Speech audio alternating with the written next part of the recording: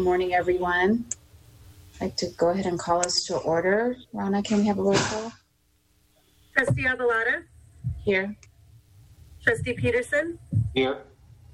Trustee Hernandez? Here. Trustee Banerjee? Here. Trustee Bouquet? It's not here yet. Trustee Chiquin? Here. Trustee DeVries? Here. Trustee Jensen? We do have a quorum. Thank you. Is there public comment?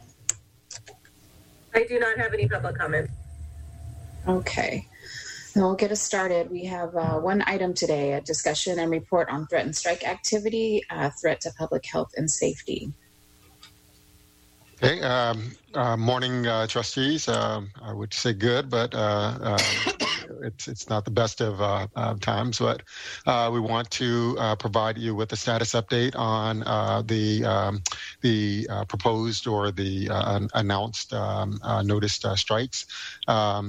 We have for the morning asked our three of our leaders for our different business units, ambulatory, acute, including behavioral health and post-acute, to provide you with some status of how things look from our perspective. And those statuses will tell you from their various vantage points what are the sort of risks that we are facing here in terms of impact to operations and the safety and well-being of the people we serve. They'll talk about some of the mitigation strategies that they have put in place and one other piece, service impacts, I should say, and then the mitigation strategies.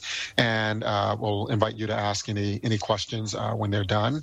And then we'll also share then just a recap of the labor actions for these two unions, SEIU and CNA, and sort of what has gotten us here, just to recap that for you and have an opportunity to ask questions or to make remarks at that point. So with that, I would like to ask, I don't know if we have an order here. Actually, we do have a presentation. So Mike, if you could share that. And I think there's an order that's on the presentation. Is that correct? Yes, there is. Do you have it? If not, I can share it. Yeah, why don't you go ahead, because I don't have the updated.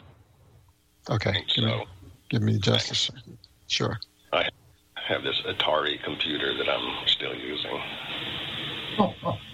No comment. Okay. All right. And there's a in the room who got that reference. Give me just a second. Mike, Taft is in the waiting room. Got it.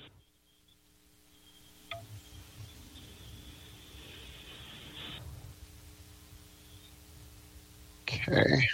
Should we open here in just a second? All right. Let me share this.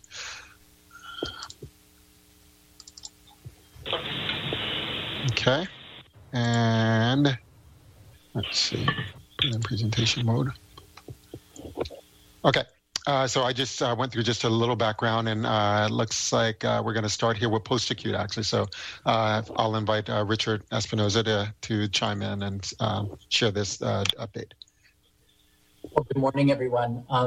Thanks for letting us have an opportunity to share this. So some of the challenges that we're seeing in our post-acute environment is, as you know, we have high census in terms of the number of patients that we have in our sites.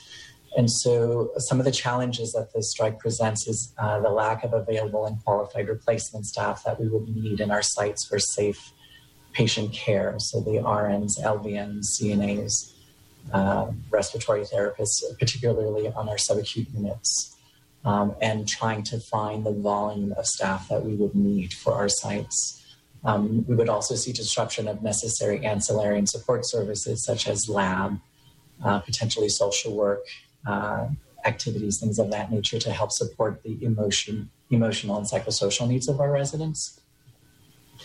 Another challenge would be the COVID requirements for testing. And so California CDPH has just recently come across and given new directives of testing every employee every week as part of our mitigation process to keep our residents safe. And so we've been meeting that requirement. And One of the issues is that if we do have a strike, we will be bringing in contracted staff, if we can find contracted staff enough, who may not have been tested before. We may not have the baseline information on this group of folks coming in. And so we don't know what their status is. We don't know what their 14-day previous status is, where we have that information on our employees currently. So that is a potential exposure for our vulnerable population, our SNFs. And part of that is understanding our mitigation plans, our red zones, our yellow zones, our green zones, proper PPEs between the zones, how we manage that. And so having staff come in that may not be familiar with that we would have to train to the specifics of that is a challenge. So part of some of the mitigation strategies we're looking at is lowering our census in our acute rehab unit. We currently have 24 patients on that unit. We have 12 discharges between now and next Wednesday. And so we will halt and have halted admissions to this unit so that we can lower the census, reducing the need of staff that we would need on that unit. We've also identified opportunities to delay services, mostly in our outpatient rehab services. So our teams will be notifying patients we will help them reschedule the appointments, but we will be having to cancel the volume in those areas. And then as part of finding contracted staff for our units, we are moving to 12-hour shifts rather than 8-hour shifts. And so hoping that would reduce the amount of staff that we would need and be able to bring in enough to cover, reducing the amount that we would need for coverage. Also looking at communicating with our patients and families to make sure that we can let them know what we're doing in terms of acquiring staff, keeping their loved ones safe, and making sure that where there are disruptions that we're notifying patients, residents, and families as well. So a heavy lift in the post-acute environment as we really can't discharge our SNF patients anywhere. We do have emergency transfer agreements, but those are mostly with our own acute hospitals. And so since our acute hospitals will also be impacted, it doesn't really give us that option at this point. I'll stop there. We'll go through all three of the presentations, and if you have questions, we'll have them here for you. So thank you, Richard. With that, I'll move to, do we have Pallav here? Why don't we go ahead and skip over to Janet, and I'll get a hold of Pallav. She's in clinic this morning, so okay. But she will in when she can. Okay, thank you. Janet? All right, thank you. Good morning, everyone. Some of the challenges presented was really the lack of available and appropriately trained replacement staff, specifically at John George. Behavioral health is not a group that typically does travel assignments in large numbers as the rest of RNs do. These are volatile areas and patients, and to not have the correct staff in there is really a concern because you just can't put a med-surg nurse in to manage behavioral health. So that to me is the biggest challenge and concern. We'll be scaling back some services and eliminating other services. We're going to start stopping elective surgeries at Alameda and San Leandro on Friday and then on Monday for Highland, just so we don't have the risk that somebody needs to be admitted post-surgery and we won't have the ability to discharge. And then there's other concerns about potential disruption of trauma services or other, highly sought after or specialized services within our hospitals that we need to mitigate and work through that. Trauma impacts, as you're aware, the ED, the OR, and the ICU, just to process these patients through the continuum. So that's a concern. A lot of the mitigation strategies are very similar to what Richard outlined. We will try to secure as many qualified replacement staff as possible. We've put our orders in yesterday. I think we're upwards of 300 travelers just in the nursing sector. And so that's a pretty big lift at a last minute ask. And so we'll work through that, but we're confident that we'll get a number. Again, the behavioral health is the concern. We'll consider closing one or both of the community hospitals if we do not get enough replacement staff for that. Their numbers are rather low right now. Alameda is sitting at 29 and San Leandro is sitting at 26 inpatients. So that would not be a huge lift. It would just be obviously not ideal for the community, especially Alameda that has the only hospital on the island. We'll also consider low number of admissions or transfer patients to other facilities if we don't get the replacement staff that are required.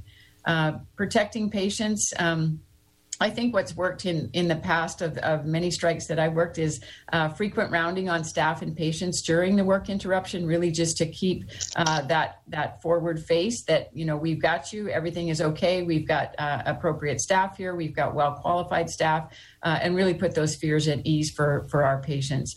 And then we'll ask for frequent chart reviews from the quality team or from people that we identify to make sure that things aren't being missed. We've got a large number of people that have never worked in our facility before, although they're qualified and they're Epic savvy.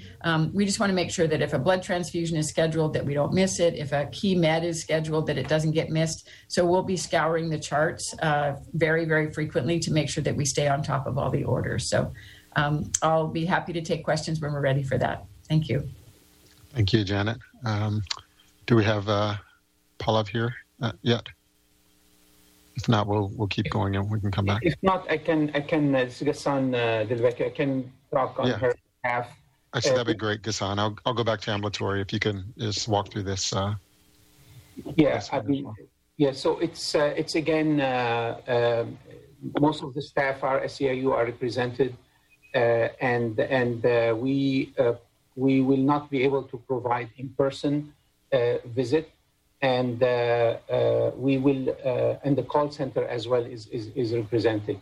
So we are going to visit to telehealth to maintain some patient access, and then we'll schedule of all in-person activity, which will lead to some patient delay and likely increased ED visits outside of AHS. So we keep all the clinic sites open with leadership staffing to enable walk-in and urgent care, and protecting the patients messaging on phone lines and on my chart to notify of any potential delays, and the access to clinical triage for primary care with diversion to the ED as necessary. So that's at a high level. We will continue with the telehealth and we'll try to divert to the ED. Okay. Thank you, Ghassan. I appreciate that. Trustees, before we just do a recap of kind of the things that we've done up till now in terms of the negotiations, let me pause and see if you have any clarifying questions for either the business unit leads. I think mainly for Richard, but actually applies to others. And I'd like to get a better picture of what happens when we lower census and we discharge people potentially early. What happens to patients? I mean, if you could give me a description of what are the options those patients have? Where do they end up? Do they go back home? What happens? So for clarity, that's for our acute rehab unit. And so the length of stay on that unit is about 14 days. And so the 12 discharges we have now and next Wednesday are already planned. And so these patients, we plan in advance, right? We want to make sure that we're care managing, we're getting home health, we're getting DMEs, things of that nature. So those 12 are already booked to be going home. And so they're not leaving early. What we're not doing is admitting into the unit currently where we would normally. What happens to those? I'm sorry, Rich, for interrupting you, but I guess I'm trying to really get at what happens to individual patients. So thank you for the clarification. So those individuals who will not have the services available to them at acute rehab, what are their other alternatives? So there are a few acute rehabs in our area, and they're equivalent size to what we have. So they will lose access to this unit, and they will potentially have to stay in hospitals longer while they try to place in other acute rehab units.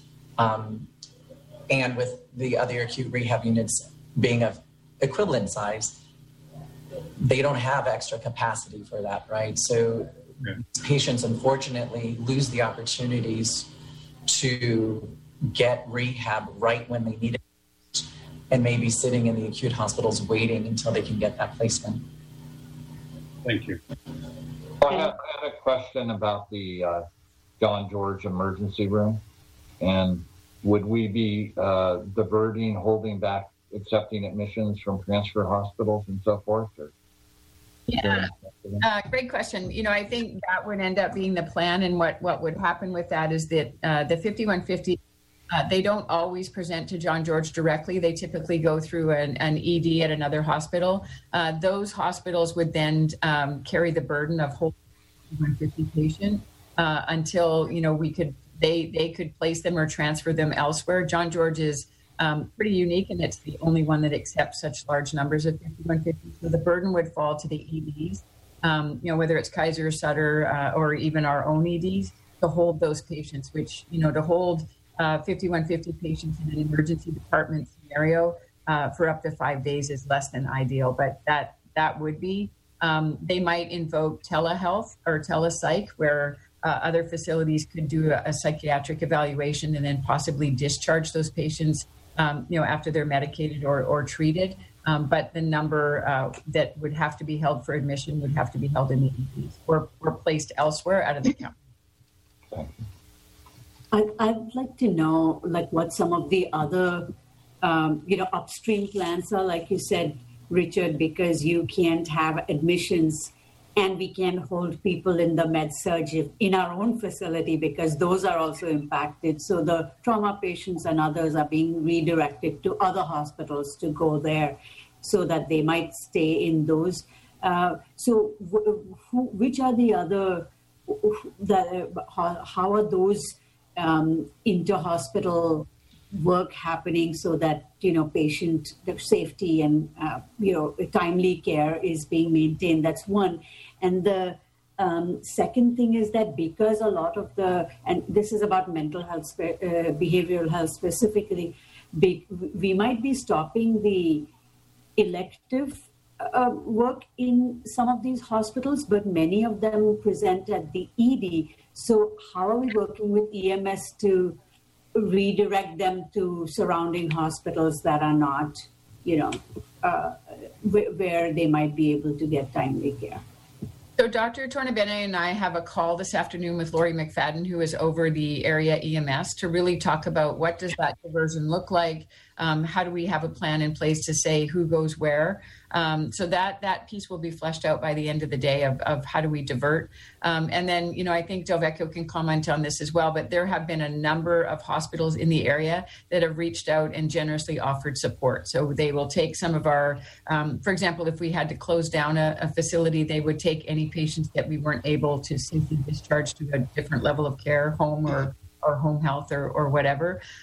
So I'll let him speak to that, but we will flesh out the EMS part of it at the end of the day. And I think, if we get the travelers that we want at Highland and the energies will be focused around keeping the trauma program, that is something that is a huge priority for us. We are the only level 1 trauma center in the area. That's something that really serves this population. So that's a huge focus, is to keep that service intact for us. So, Delvecchio, do you want to add about the hospitals that have? No, actually, I think you did a great job. I don't need to add much to that. Thank you, Janet. Trustee Banerjee, did I answer your questions? Yes. Okay. So my question is a similar question. It's regard to the first slide and having travelers as well as having support from other acute care facilities in the region. It seems like the COVID negative staffing requirement is really unusual and unique and really puts a larger burden on us at this time. And I'm wondering if there's any other models for this, if any that you're aware of. And it just seems to be, this is always not a good thing, and it's really concerning. I'm concerned for our patients, of course, and it just seems like this seems to be a bigger impact, obviously, than if we weren't in a pandemic. So can you just talk to that for a moment about both the acute and the John George sites as well as the post-acute? I think we've heard more about post-acute, but that's a concern. Yeah, so a little bright spot this morning, just in terms of our total COVID numbers for positive throughout the system are down to 10. So we only have 10 positive. Alameda has not had any positives for upwards of 6 or 7 days. And so they have some PUI. So we are definitely seeing a flattening of the curve, which is significant for us at this time. The other piece that we discussed pretty in depth yesterday with the travel companies is their concern for COVID and testing and PPE and safety for their travel members as well. So that is front and center on everybody's mind. They are very savvy at traveling to different parts of the country. A lot of these people have probably worked the pandemic in New York and where it was very heightened. So that is not being taken lightly. We are, looking at how to keep everybody safe on the inside and on the outside. So Trustee Jensen, I just can't stress how much that is a concern for the travel company, and they do a lot to mitigate that. And then we will maintain business as usual, daily temperature checks, people checking in with, to check symptoms, any kind of symptoms would be sent home. We'll work through all of that in the same way that we do every day with our regular staff. So hopefully that answers your question. I had a kind of related question. I know because of COVID-19, we've had a number of staff on leave, and I'm wondering if we already have a number of travelers still in-house. We do. So that is another quote unquote bright spot, I guess, if there is any in this. We can offset some of our travel needs by the number that we have in-house. So we have about 150 travelers. And I'm only speaking for the nursing area for the acute care, that they will get a little bit of an incentive, as would the strike travelers. So they have all agreed to come to work and to work with us for, we're asking to do 4 12s a week. So that's 48 hours a week for them. That's not unusual for travelers. So they have all committed to coming. So that's a pretty significant bonus for us. So if I could just add for the post-acute, we're not quite in that same situation where we do have staff that are out on leave. However, we've been utilizing our SANS employees to backfill for those who are out. And so what that means is the staff that we would normally go to when we have outages, our on-call staff, our SANS staff are already being utilized. And so we don't have travelers like the acute setting has at the moment. So this will impact us differently in that we don't have registry or travelers that would remain in our buildings. How about for the behavioral health? I was just going to add that. So unfortunately, they do not have they have maybe a handful of travelers that they just use routinely, but they have not seen the leads in the way that we have, that they've had to replace. So they don't have a high level of travelers in practice. How do we maintain quality services at or PES or John George? I mean, it's the only facility of its type in the county. It's very, it's a very specific set of skills and relationship with the patients there and the process. How the heck do we cover? How do we continue to guarantee a high level of quality, given that we'll lose those team members? Yeah, great question. So we are working, Tony was able to find a travel company that did actually have behavioral health nurses as part of the group that they're able to replenish. So we'll know in the next few days what we will get. I will say it was interesting and a little bit shocking that Paula Austin Gondahari, who is the DON at John George, she is the only unrepresented nurse in that entire facility. So they are expecting their managers and assistant managers to come to work. But everyone else, including the managers and assistant managers, are represented by some sort of union. So, it's a dire situation for sure, but I'm confident that we'll hear over the next couple of days what they're able to secure in terms of travelers. And then, again, we would have to put a lot of focus into stringently orienting them in a very short period of time and then buddying them with a manager and assistant manager to make sure we've got coverage around the clock. So not ideal. I understand completely where you're going. My question is, go ahead, Tracy. Sorry, I have a general question about, how is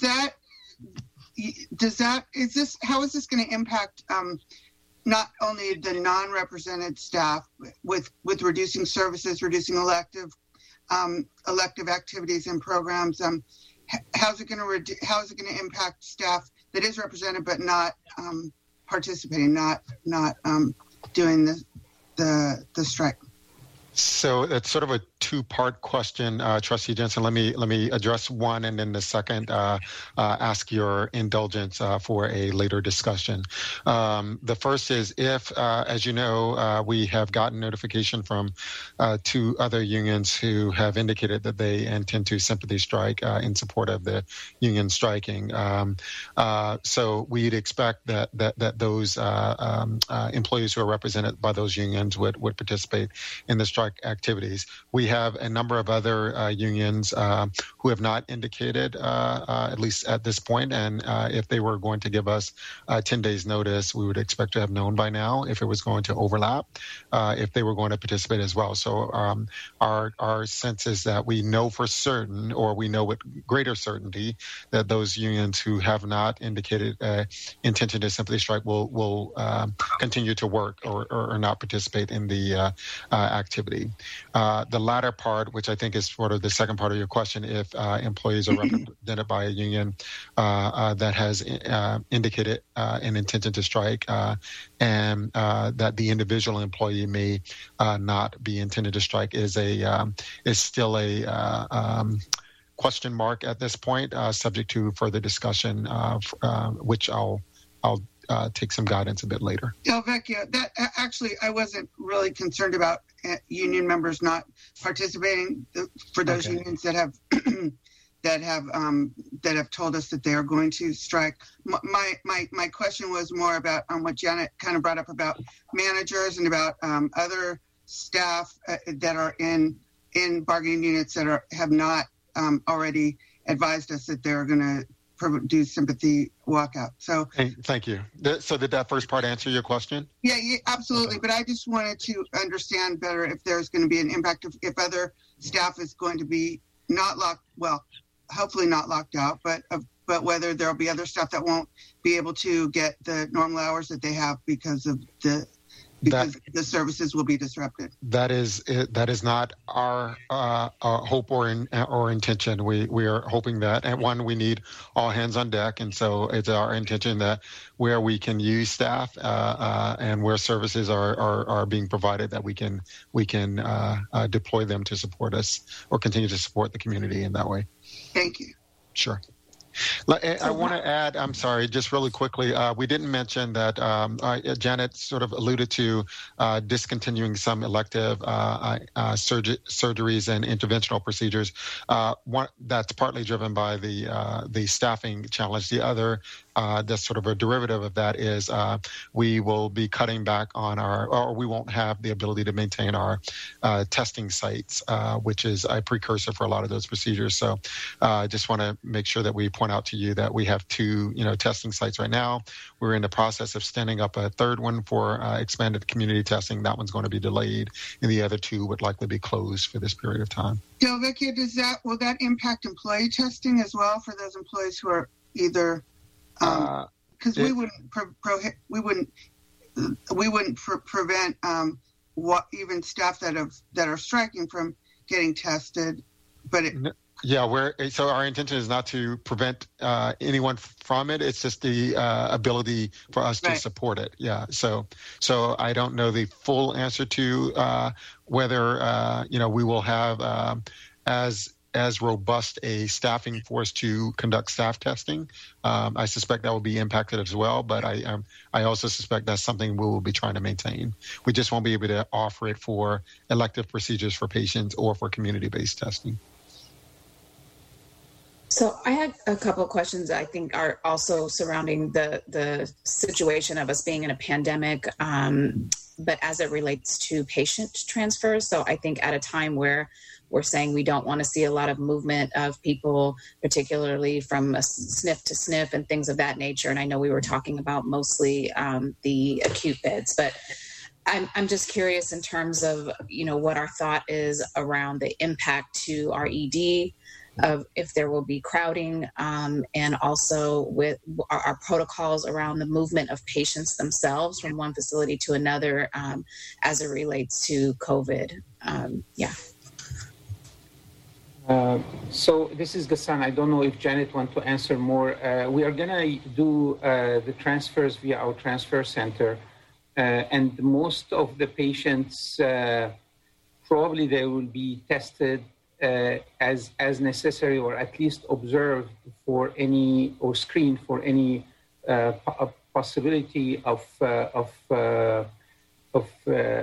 COVID. I don't think we have protocols beside this the skilled nursing facility in terms of pre-testing. As it relates to the question on the overcrowding of the ED within the county, there is going to be a risk of overcrowding in the ED, especially that 5150 cannot come to John George, and they will be held in the ED. That's also beyond AHS EDs. So that, we are expecting to have overcrowding. Now, with respect to the transfers, depending on the receiving hospital, we're going to work with them and ensure that we have a safe transferring process, and we will adhere to their protocols. Yeah, that's the only thing I was going to add. I think, and I'm going to just use this as an example, but if Sutter or Kaiser were to accept our patients that we weren't able to safely discharge to, home or a SNF, they would really dictate that we want these patients to be, rapid tested or tested to, or they transfer or whatever. So we'll need to get that figured out fairly quickly. And then a lot of the SNF patients for placement outside of our system, some are requiring 2 tests. And so those are already proactively being managed. And then some are requiring that they're tested 3 days before transfer. So those things are already in the works, and we need our care management team who are actively working on who potentially may be discharged next week, and making sure that they're getting tests if that's what is required. So I would just add, I know that our acute hospitals are working very closely with our SNF partners for placement. And so there wouldn't be a whole lot of movement between SNFs as we're utilizing our partners for the acute setting to try to place into those SNFs. We could do a green zone to a green zone, but it would be very minimal of what we could do within our site. Yeah, that's nice. Hey, folks. Sorry to interrupt. This is Paula Barbaria. I'm in clinic this morning, and my computer in clinic in the exam room has no webcam, so I apologize. I know Ghassan presented the ambulatory slide, but I just wanted to see if there were any questions before I hop off to go see a few patients.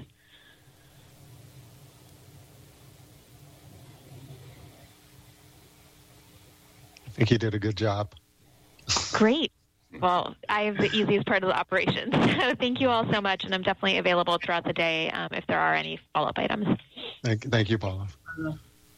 Dr. I have a question for any of the team involved to answer. My question is, could you describe a little bit of what the morale is for the rest of the staff that are not part of the bargaining units right now? I'm just curious what's been commented on or suggested or said to those who will be remaining. Thank you. Sure. I'll let each of them chime in, and I'll add anything. But Janet or Richard, do you want to speak? Sure. So strangely, I would say our staff, our leadership morale is very upbeat. And so this is something that they are looking at as not ideal. Obviously, it's a very challenging situation, but it is not a doom and gloom from our part at all.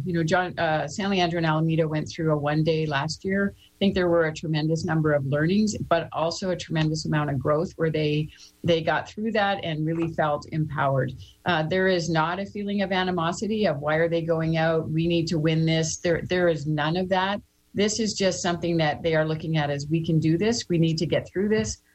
Let's all rally together and see how we can support each other. So at this point, I mean, it's Thursday. I don't know what Monday will look like, but it is a very strong, cohesive team that is just looking to get through this and keep our patients safe and then maintain relationships, because those members that go out will come back, and we need to make sure that we welcome them back and that we have that relationship when they come back. So I'm very proud of my team at this point. They are ready to take this on.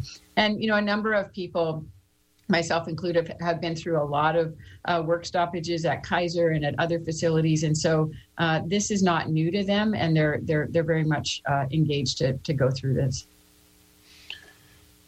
Richard, do you want to add anything? Yeah, I would just say similarly that the teams have always been pretty nimble in the post-acute and rise to the level of any challenge. And so I will say that there is concern about staffing issues in the post-acute specifically, but the morale seems good. The teams are really pulling all stops, looking at how managers will step in to fill roles if necessary. But I would say throughout the buildings, the morale seems pretty calm.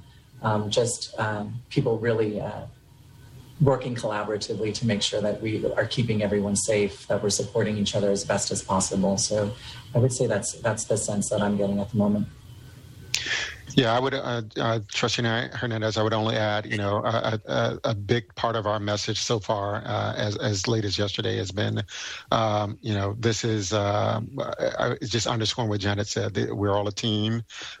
This is not a us versus them. This is not personal, and no one is to take it personal. Let's be always sensitive to being collegial, but let's be extra sensitive during this time. People are doing things for a host of different motivations, and far be it from us to judge about that. We just need to work through it and continue to work through it. And for now, it's just been let's enhance communication. People ask as many questions as you have, and let's try to get answers as quickly as possible. There's a lot of details that we're working through, and when something is of this magnitude,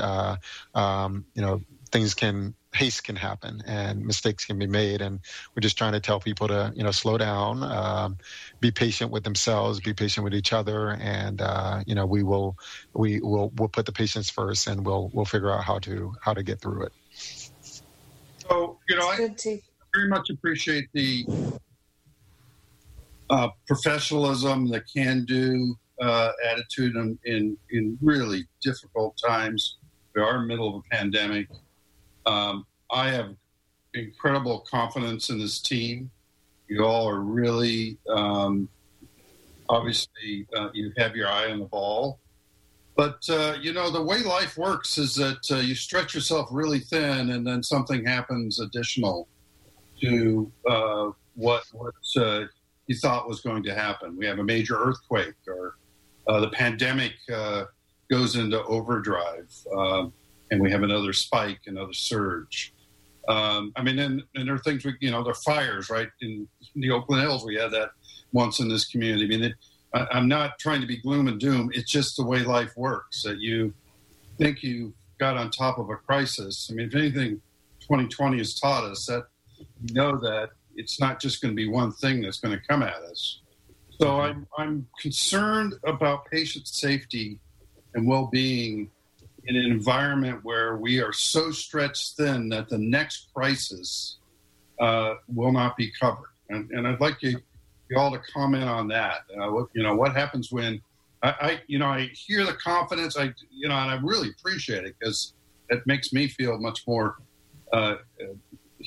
it answers the question, can we actually do our jobs in the middle of a strike? But it doesn't answer the bigger question of what happens if more happens to us. Yeah, and if I could just add a little onto that, because that's exactly where I was going to go, Louis, is that, I definitely appreciate the can-do attitude, and it is reassuring. But, I got to say, I'm very, very concerned about particularly our psych ED, our behavioral health, and trauma.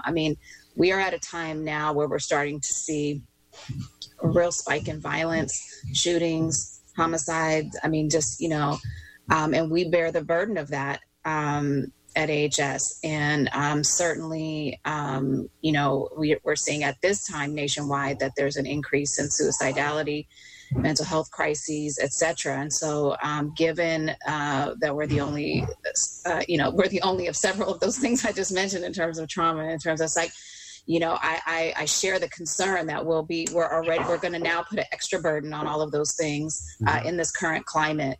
There's not a lot of room for a spike, Trustee Shaquin, or anything else to happen. Not to mention flu season and everything else that we know that's upon us. So, so I just wanted to add that to the doom and gloom. Sorry. No, not at all. It's. I appreciate both of you saying it. It's not. It is doom and gloom, but it's also a realistic risk that we face and that we're contending with here. Let me say that that is one of the reasons, and Janet just sort of alluded to it, that we are thinking about this from a perspective of how far can we pare back.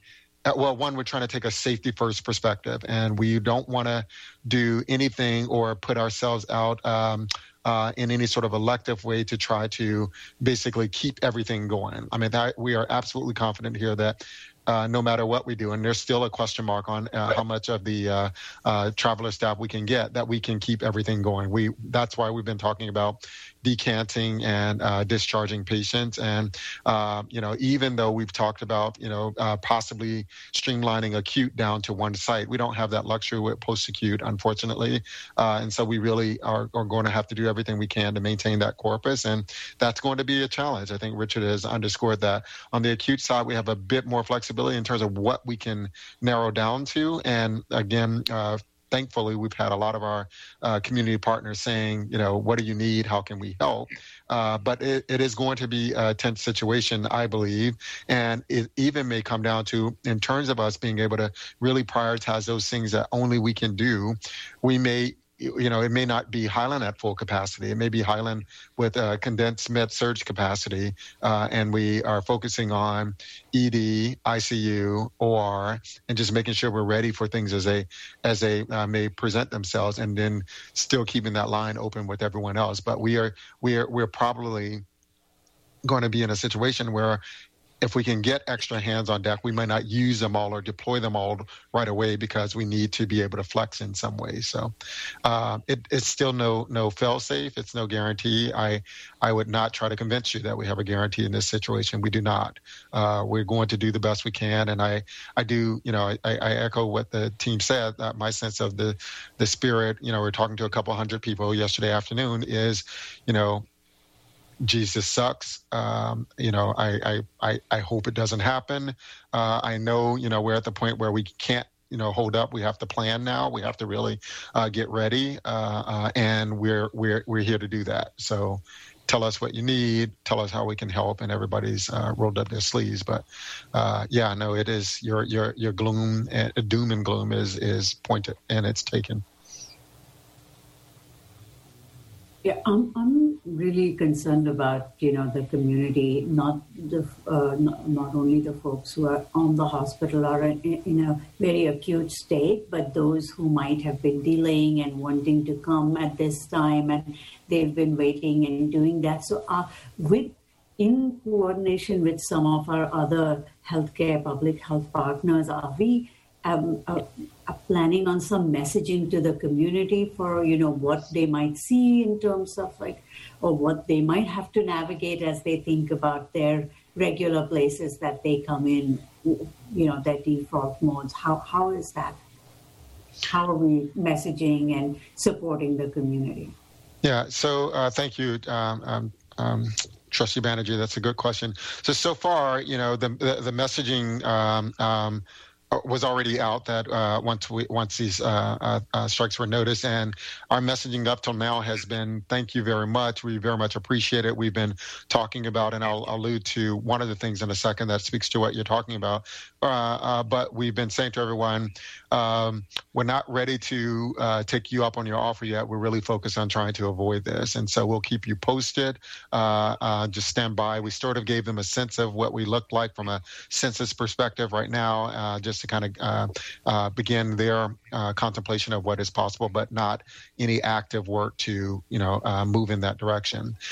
Some of the conversation, though, particularly amongst the physicians, and even in the case of, say, like our trauma services, were to the point of contemplating if our providers needed to get emergency privileges at a place where then they could actually participate in providing ongoing care to any of our more vulnerable patients, where those places may have a physical capacity, but may not have the clinical expertise or the bandwidth to support the patient care. So again, just conceptual discussions up till now, but we're going to probably move forward more aggressively with those kind of considerations at this point. Thanks, Laura. Sure. Well, to sort of work off of that question from another perspective, you know, I wonder, well, let me just ask it. We're an institution that struggles with having adequate volume to collect fees adequate to paying our costs.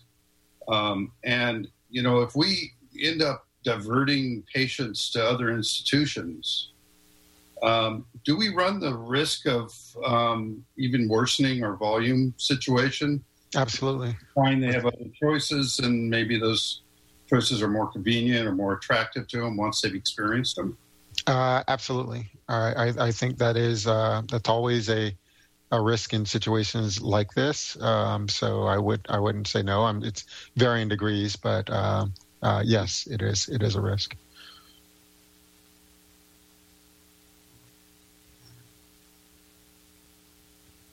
I should have said we've also began communications with our health plan partners too. Gave them a heads up earlier this week, and now that we're moving more aggressively now, we're letting them know so that they can also be prepared if they have to either alter or amend any arrangements with other providers in order to support the managed care side of the care for patients, which is a bit more to your point, but yeah, we're working on that as well.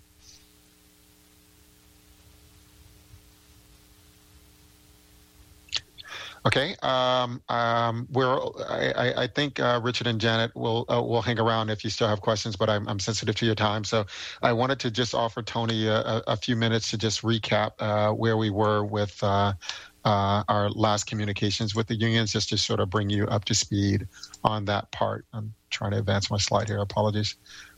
So we'll do that, and then we'll move from there. So, Tony, if you want to just quickly walk through this recap, that'd be helpful. Absolutely. I'll do this very briefly because I know you're familiar with a lot of the conditions and situations of negotiations. So there are three big issues: bargaining update, issues in dispute, and efforts to avert the strike. So we've been in negotiations since November 13th with CNA at Alameda, and November 7th, 2018, with San Leandro. We've had multiple sessions with both unions, and I'll touch on that in a second. And we continue to be in active negotiations with SEIU 1021 across their three bargaining units that began in January of this year. We entered mediation with CNA. We offered mediation earlier. Ultimately, they agreed, and we met with them and thought we were making progress until we received the strike notice. There are a lot of issues in dispute, but I've identified a few here just to remind you of. With CNA awarding of shifts, and so we've been trying to make the organization of both hospitals able to calendar and schedule shifts appropriately. There are issues around that. There are specific premium pay issues to San Leandro, and the control and reduction of FTE, i.e. a nurse's ability to reduce their time based on their desire as opposed to the organization's specific need, and then premium pay attached to that when they work above that FTE. Those are some of the key issues, but there are more, but I wanted to keep it relatively short. In SEIU, the focus has been updating language, that is legally compliant language around leaves to make sure we covered what was necessary. Standardizing the grievance processes. We've had a lot of issues, for example, with someone filing agreements with a manager or a supervisor. Sometimes they'll send it to Delvecchio or to myself. We've been trying to get that into a single mailbox so we can get it time and date stamped, meet our obligations and the union's obligations to resolve issues. And so that's something that was key to us. Agreeing maximum release time. There are a lot of shop stewards in an organization of this size, so we wanted to agree with the union and negotiate what was the right number and how much release time they would receive. And staffing above census. At Alameda and San Leandro hospitals, for example, when the census goes down, we reduce staffing. That is not something we have the ability to do in the core.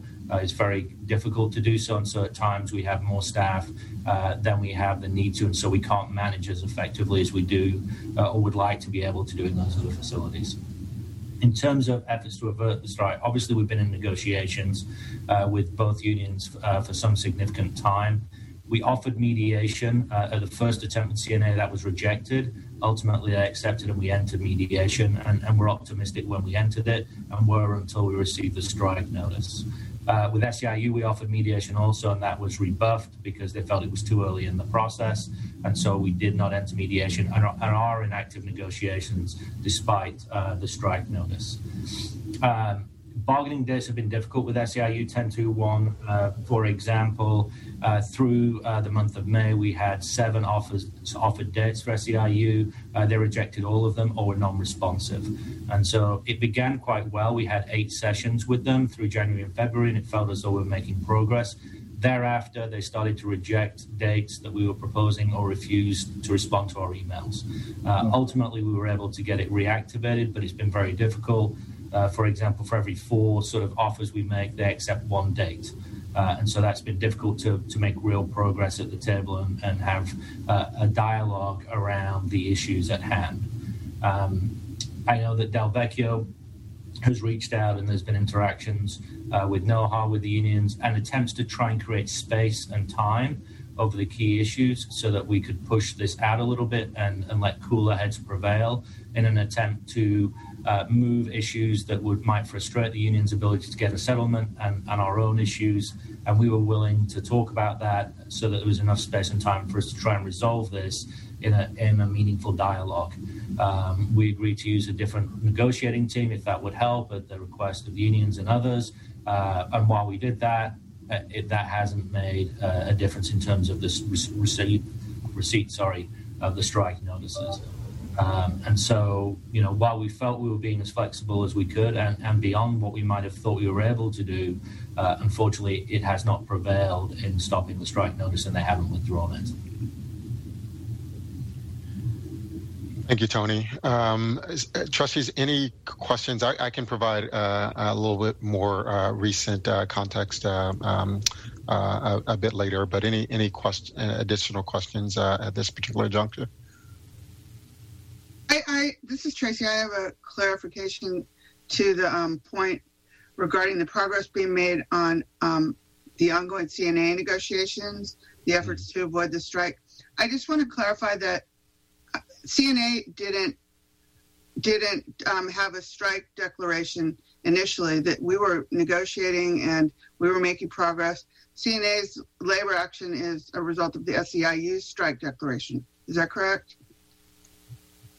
Let me confirm that for you, Trustee Jensen. I need to look at the notice. It's not in front of me right now, but I'll confirm that. SEIU issued the strike notice first. It was followed by CNA. So I want to confirm that they didn't independently declare a strike for an unfair labor practice as opposed to it being a sympathy strike. Thank you. That's really important, I think. Yeah, I understand the question. Let me just confirm it for you. Well, let me pick up the other questions and I'll confirm it for you. Okay. Others? I'm going to stop sharing the screen at this point so you can all see each other. And sorry, forgive me here. So if there are no other questions at this point, Trustee Abalata, I'd like to ask if the board would consider entering closed session for further discussion and guidance. So we will need a 2/3 vote to move into closed session. Do I have a motion? I'll move. Second? Second. And we'll need to do the vote by roll call. Rana? Trustee Abalata? Aye. Trustee Banerjee?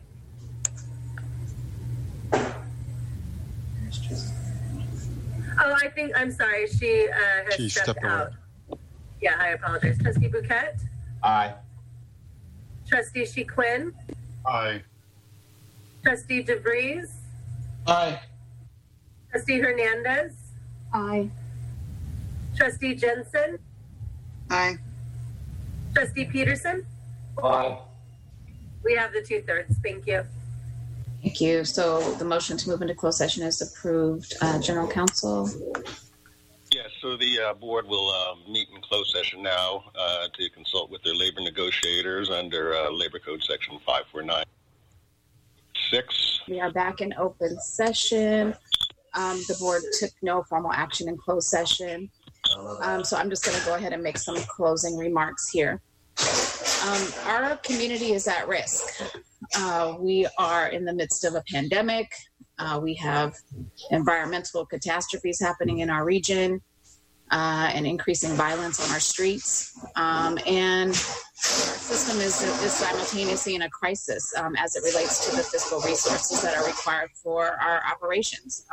So when you take all of that together, all of these factors have disrupted personnel and fiscal resources that we would normally depend on at a time like this to address these kind of circumstances. We have limited replacement options, as was discussed earlier, and even those options will only take away from the other resources that we need in order to protect our patients and our community. So all of our personnel and all of our resources are essential and critical as we try to navigate these challenges. We just don't have the luxury of shifting resources to meet the most pressing need, because all of the needs are most pressing in these circumstances. Our low-income, unsheltered, and vulnerable patients have no options to deal with disruptions in services. These services are critical to their well-being and their survival, and many of them are services that are only provided by this system. Our psychiatric hospital serves more than 95% of people designated 5150, and it requires specialized personnel that cannot be replaced in a moment's notice. We are the level 1 adult trauma center for the East Bay. The community relies on the availability of our specially trained and experienced staff. This is expertise that cannot be replaced. Our patients in skilled nursing and subacute facilities, those are the patients who are most at risk during this pandemic, and they have limited options for competent care in our community that's already burdened by a lack of adequate providers that can meet the stringent requirements essential to preserving the safety of these vulnerable patients, particularly during a pandemic. About 60,000 residents rely on AHS for primary and specialty care services, and all of this will be reduced or impacted in the coming days. There's just no substitute for the array of unique services that we provide, and no replacement for the specialized providers at Alameda Health System. We are the safety net. We're the last hope and the last resource for those who do not have a choice and those who do not have champions. We are those champions as the Board of Trustees. And again, the pandemic only increases our obligation to protect the health and safety of our patients. So with all of that being said, the Board of Trustees has authorized staff to pursue an injunction against the planned strikes by SEIU 1021 and CNA to protect the health and safety of the patients of AHS and the community that relies upon us as a safety net health system for Alameda County. That concludes our meeting. Meeting adjourned.